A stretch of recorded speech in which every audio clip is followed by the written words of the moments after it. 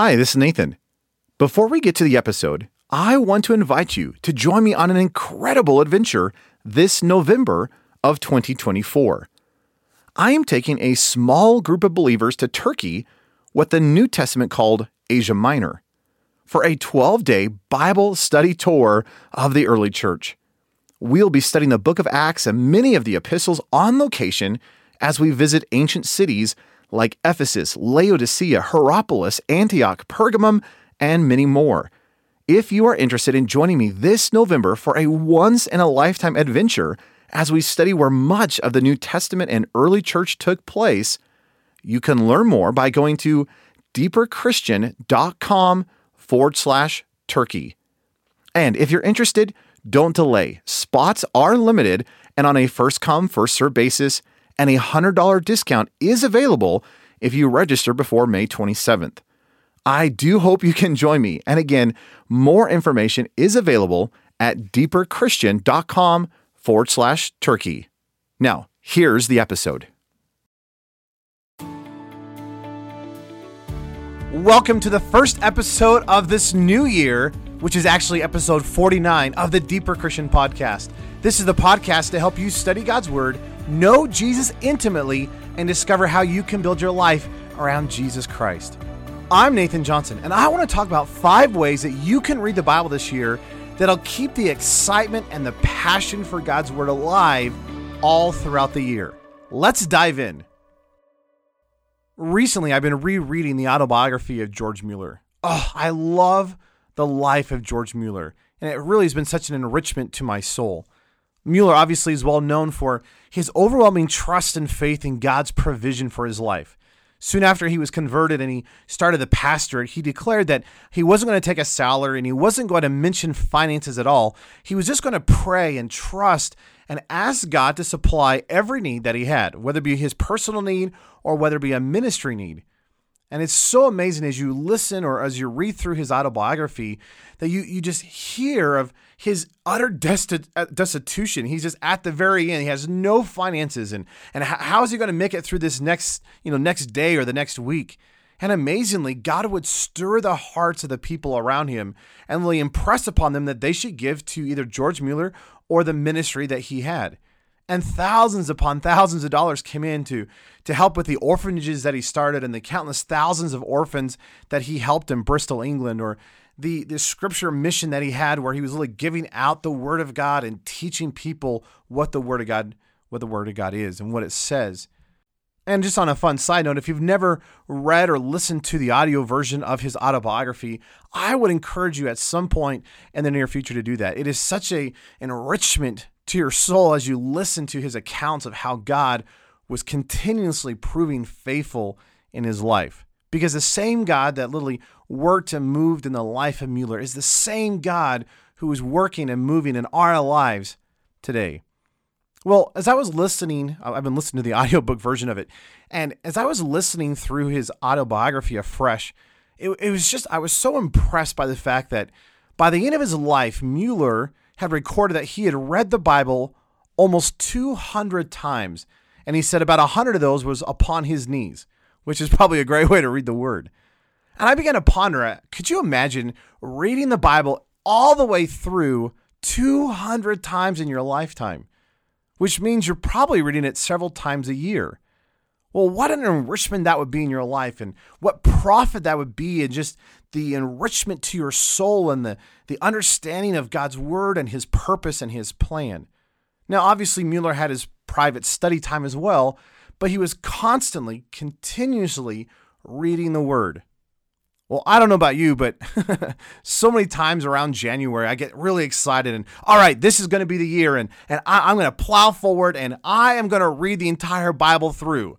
And of course, you get excited, and January 1st comes, and you open up Genesis, and you make your way through, and it gets exciting, and you're doing well for a couple of weeks, and suddenly by about February, you're into the book of Leviticus, and oh no, you just can't seem to get out of the book of Leviticus, and then you struggle, and eventually just, well, I'll start next year. Have you ever had that kind of experience where you've desired to read the Word, you've desired to really get into the pages of Scripture, and yet it just feels dry, or it feels boring, or it feels like it's lacking, or it just has become a duty or an obligation? Well, I want to talk about 5 ways that you can read scripture that will really bring a freshness to how you read. It'll bring a creativity, if you will, and a passion for the Word of God. Now, I've read the Word of God dozens of times over the course of my life, and I'm finding that the more that I read it, the more I delight in it, because it is a revelation of God Himself.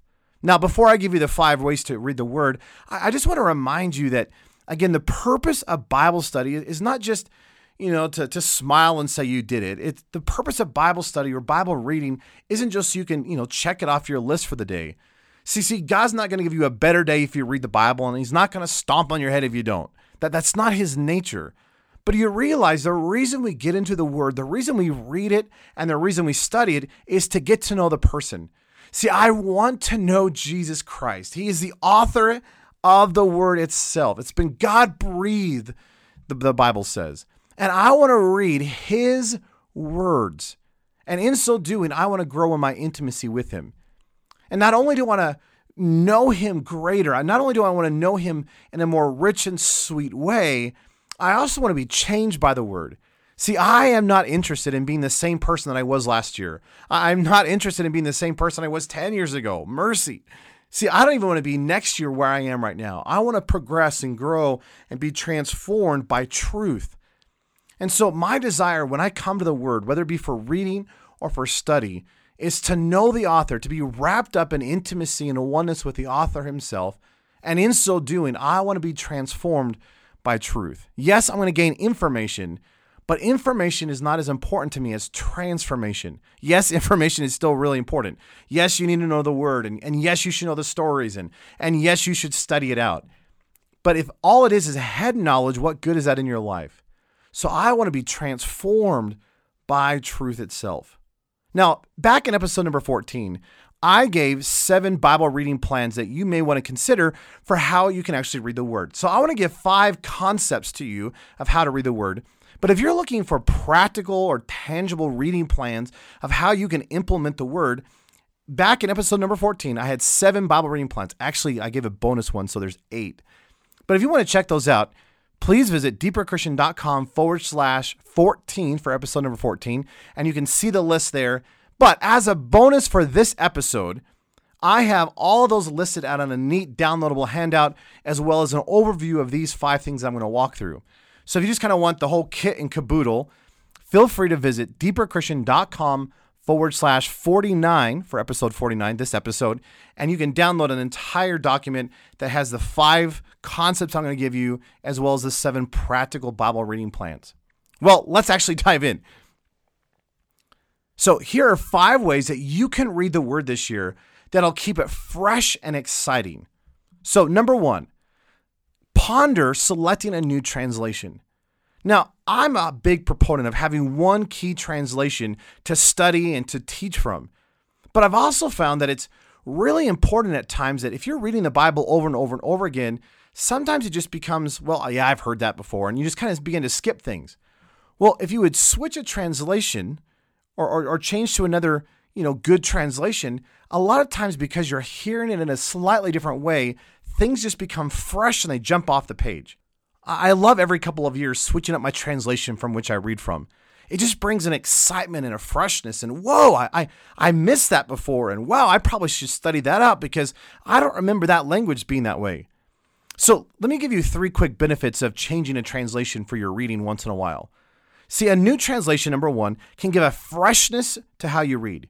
Number 2, it allows you to see and discover things that you might ordinarily just gloss over. And 3, it changes the style and the emphasis of your reading. It can make it exciting to continue reading the Word. So let me give you a quick example. If your normal Bible study translation, say, is the King James or New King James, well, why don't you take a year and read the Bible through in the ESV? It's still a great word-for-word translation, but it just has a freshness and a different lyrical prose to it that it's just enchanting, or it's elegant to listen or read. Or ponder reading the New American Standard, which is far more word for word, and sometimes it doesn't sound really great in English, but because they've done such a diligent job in the translation of it, and it's a little clunky in English, but sometimes even just reading it that way, it's like, whoa, I see a greater emphasis. And perhaps you even may want to consider moving out of the word for word and doing more of a paraphrase. Now, I would caution you in doing the paraphrase things. I definitely do not think that a paraphrase is good for study or for teaching. I really strongly believe that a good word for word translation is necessary for the study and for teaching. But for reading once in a while, it's helpful to just to say, okay, what is for example, the New Living? How do they phrase it? Or why don't you pick up like the Phillips translation of the New Testament and read through that? He just has an elegant way of saying certain things that make the word come alive.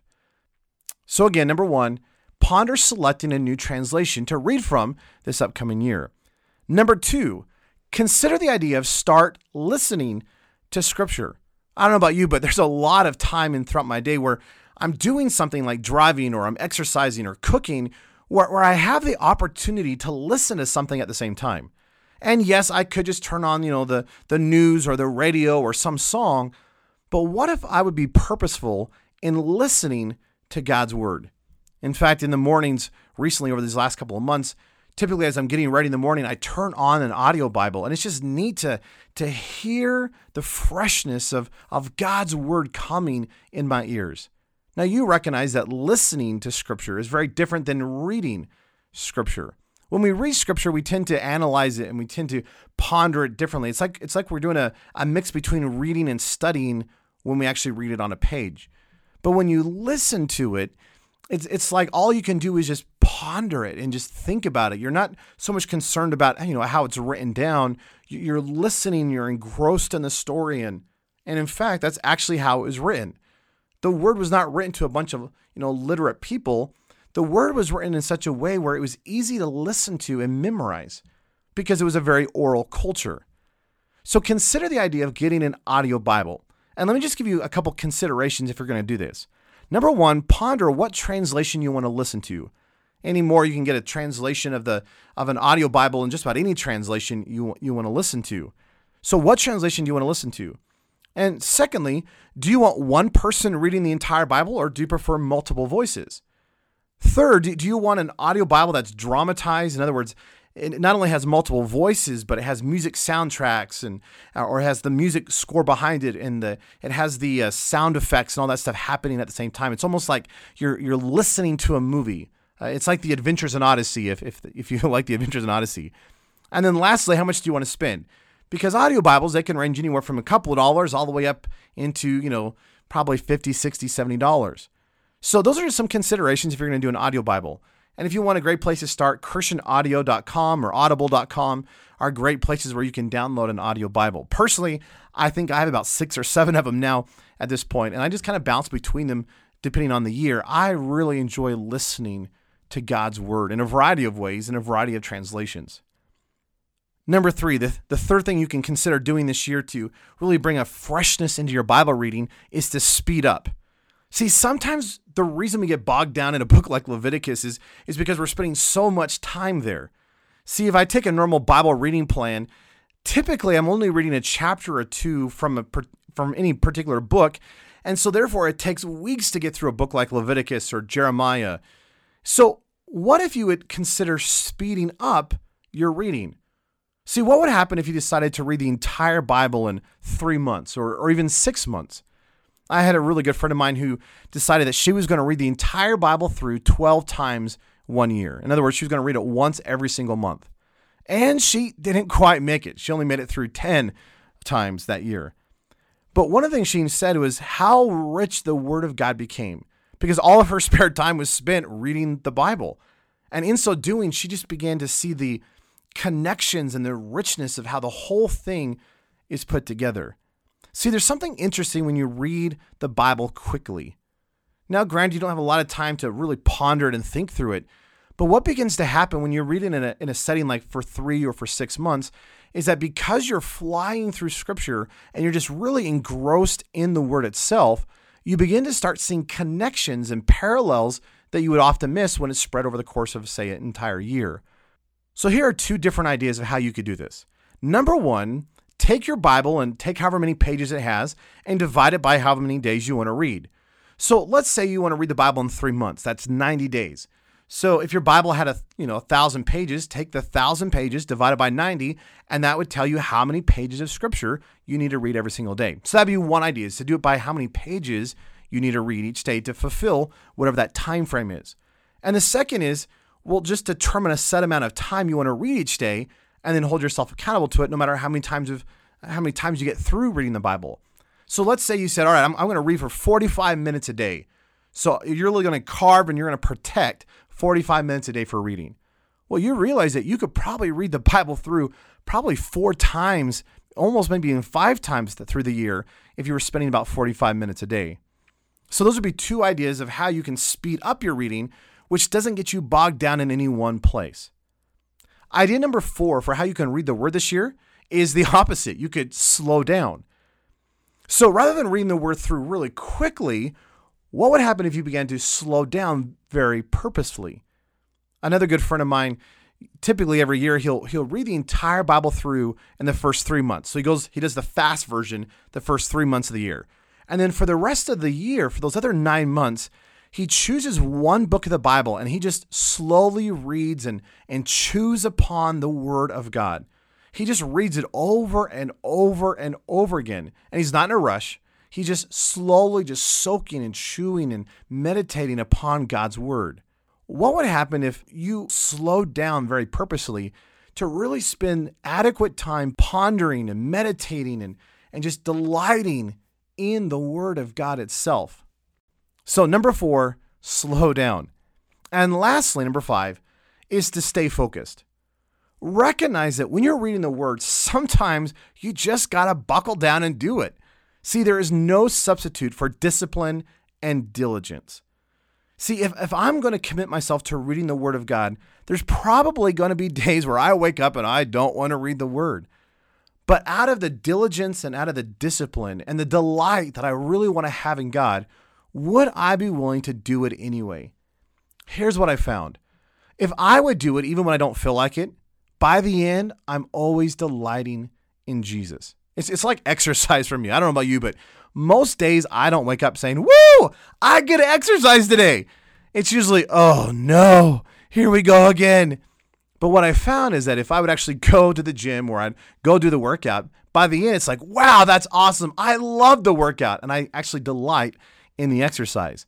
The same thing is true about the Word, just a lot better.